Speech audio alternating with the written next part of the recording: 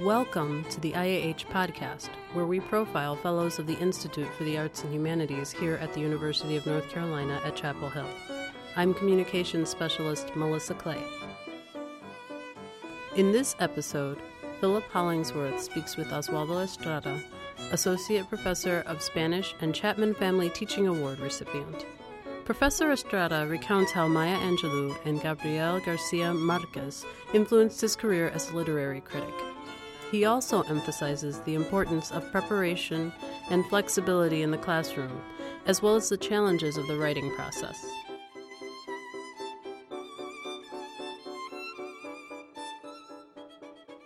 What are your favorite moments in teaching, just in general? When are you most excited in the classroom? I think I'm really excited when I begin, with a personal anecdote that, students all of a sudden are so attracted to that personal story. See, teaching is such a personal thing to me. I always have to talk about my life and about my own experiences with literature, and then all of a sudden people want to talk about their experiences with this random book or something that they, watched last year. Sometimes people don't want to talk about literature, but they want to talk about films, for instance. Right. And that's okay because there's something similar about both literature and films. And I don't know, that's the best part, I think, when you realize that you're using literature or films or culture to talk about really personal stuff that matters a great deal. I always think that we use it as an excuse to talk about deeper things. Not that literature's not deep. Right. What's a book that changed your life? I can mention two books, I think. The first book I ever read in English was I Know Why the Caged Bird Sings by Maya Angelou. And although at the time I didn't understand probably a third of it, and I'm being generous here, because I didn't speak English very well. I came from Peru when I was 14. There was something about the story that attracted me to it. The fact that it was about an African-American woman. The story had to do somehow, I know this is weird, but with my own life, issues related to otherness and marginality and also empowerment in many ways. And that's, I think, how I started liking literature when I was in high school here in the United States.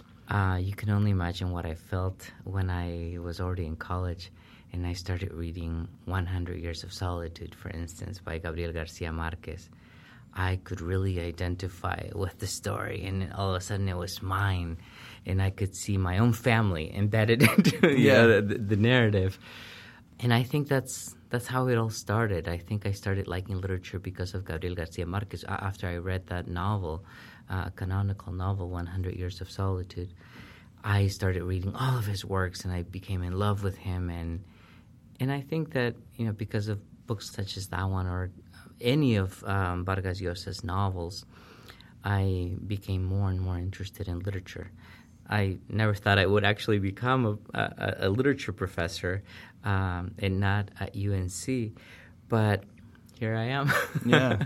So did you have an idea beforehand of what you might want to go into? As a good immigrant, I was born in the U.S., but both my parents are Peruvian, and I was raised in Peru.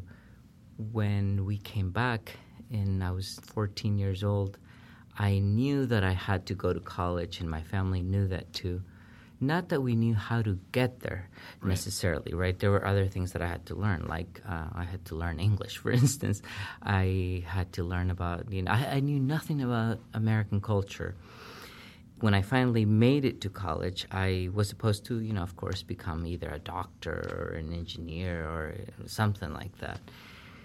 But the truth is that I didn't like any of my chemistry classes or biology or math. And I was sort of lost, like most undergraduates. And I decided to take Latin American literature course just for fun or to improve my GPA. I don't know. Right. What I was thinking when I was 18 or 19. It's taught in Spanish. So taught in Spanish. Yeah, and that was the thing. And I was sitting there waiting for the professor to show up. And when the professor finally entered the room and started saying, "Hola, ¿qué tal? ¿Cómo están?" Blah, blah. I thought, that's what I want to do. All this time I've been wanting to be a doctor, become a doctor, because that's what my parents want. That's what my family has wanted all my life. But I hate that. And this is what, but of course I didn't tell anybody. Right. I just started taking that class and other classes. And I think that by the time I was a junior, I was in office hours, and one of my professors said, "So when are you going to declare Spanish as your major?" And I said, "Oh no, I can't. This is not what I'm going to do. I'm supposed to be a doctor." Yeah. And she started laughing. Yeah. And I was, of course, terribly offended because I was only taking this for fun, really. She said, "But you love this." And it was true, and she was right. I do love literature, and I wanted to start, I wanted to study literature because I wanted to feel closer to my own homeland, to feel closer to my language. I was taking, like you said, a class in Spanish, all these classes in Spanish, and that gave me a sense of empowerment, of, pride. I was, this is my culture, and it is taught here in the United States. And even though I am an immigrant and I am the other, when I'm in this classroom for 50 minutes discussing any literary movements, I feel like I'm a part of an important culture and a part of something big. By the time I was a senior, I already knew that I wanted to become a professor. That was clear in my mind. I knew it. I didn't know that it would take a long time. Yeah. And at first I would have to get a master's and then a PhD, or what that would entail, right? Having to write a dissertation. But I think it's the best thing that's ever happened to me. What's the best part of your day as a professor? I prepare a lot before I walk into the classroom. So people say, "Oh, he's a natural. He's so entertaining, and he tells us stories." Students, when I read my evaluations at the end of the semester, students always appreciate my stories and my storytelling. But the truth is that none of that is really spontaneous. I spend a lot of time preparing, going over, some of my jokes, in my head. And I know it's terrible, like right, that I'm performance. confessing this, No, but it's true. I think about it. And then, of course, I change it all once I'm standing in front of a group of students or sitting around a seminar table. But I spend so much time doing that then when I'm finally there, I'm so excited to be with the students, to be discussing my ideas, and then changing my whole world around because of your own reactions, right? How long did it take you as a teacher to do that dance of really good preparation and then being willing to scrap it? I learned during my first semester as a TA because one of my professors would give us the best and, most amazing examples of how to create dialogues in Spanish with our students. And she would bring this cartoons with no words, right? And so we were supposed to create the dialogue, or the professor would, sort of model for us, So-and-so went to school using this and that. And then it was funny, entertaining, it was amazing, and she was a great professor. When I tried that and using, the same cartoons, the same stuff that I learned earlier that day in my own classroom, it didn't work, and it was flat, and nobody would laugh because I don't like cartoons, you see? Right. And so quickly I learned that wasn't my thing. And because of that, because when you're teaching and you have 30 seconds of silence or 60 seconds of silence, that's a long time. And it is sort of like acting and like performing, right, for the students.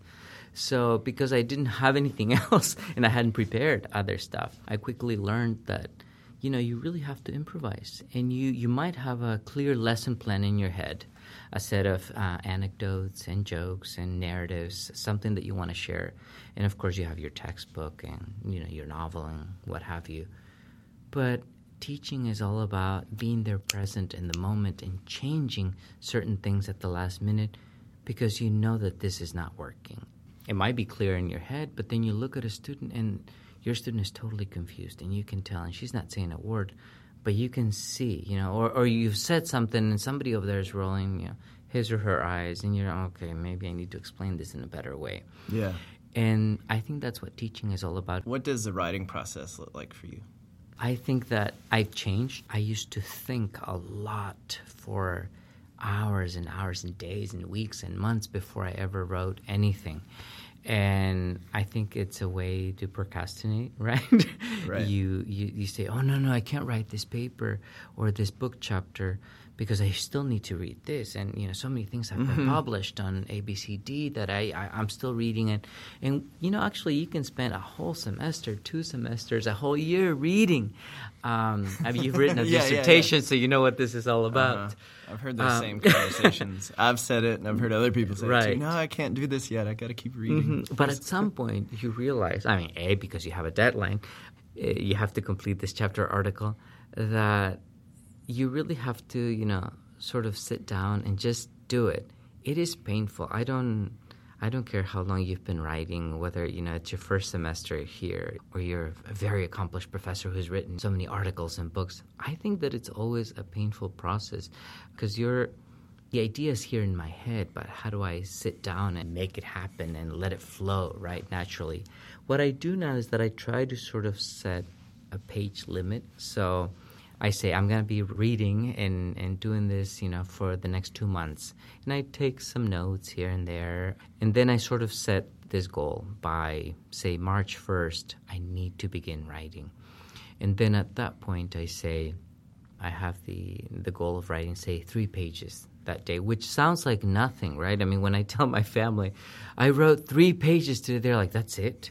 I recently edited a collection of essays, Senderos de Violencia, Latinoamérica y sus narrativas armadas. The book is really interested in bringing academics to discuss really how do you represent violence, how do you represent horror, how do you overcome political difficulties. And I think that literature provides an excellent medium in order to accomplish this. And so we take a look at novels and short stories, but also some critics look at films and photography and also performances that deal with Latin American violence. What does rest or relaxation look like for you? It's probably a bad time since you have a newborn baby to ask that question. But so now that we have Elena, our daughter's name is Elena Alegría, I spend most of my time rocking her and singing. I actually love to sing. I don't know if you know this. I did not know that. But singing with friends. I've actually performed with several friends here in the area. So that's always awesome when you can get together with a group of friends and create music. I wish I knew how to, paint, how to draw. My ideal world, I think that I would have loved to be a writer, to be, like a creative writer. Yeah. But I either never had the talent or the time or the discipline. I think that you have to be very disciplined as well to be a creative writer. And I have a lot of respect for creative authors. But when I'm not teaching or writing or taking care of my daughter now, I love to cook, for instance, and I love to entertain at home, and so that's another passion. So there's all these other things that I do, like singing, cooking, that most people don't know of. If you're a student of mine, and come to think of it, you had us over for dinner at your house one time. I think we ended up see, we ended up I singing. did cook for you guys, and we ended up singing. And we ended up singing. There you go. So yeah. All right. Well, thanks a lot. That was great. Appreciate it. You're welcome. Check back at iah.unc.edu for the latest news on our fellows and upcoming events at Hyde Hall. You can find all our episodes of the podcast on our website, as well as iTunes, SoundCloud, and Stitcher. Please like us on Facebook and follow us on Twitter at IAH_UNC.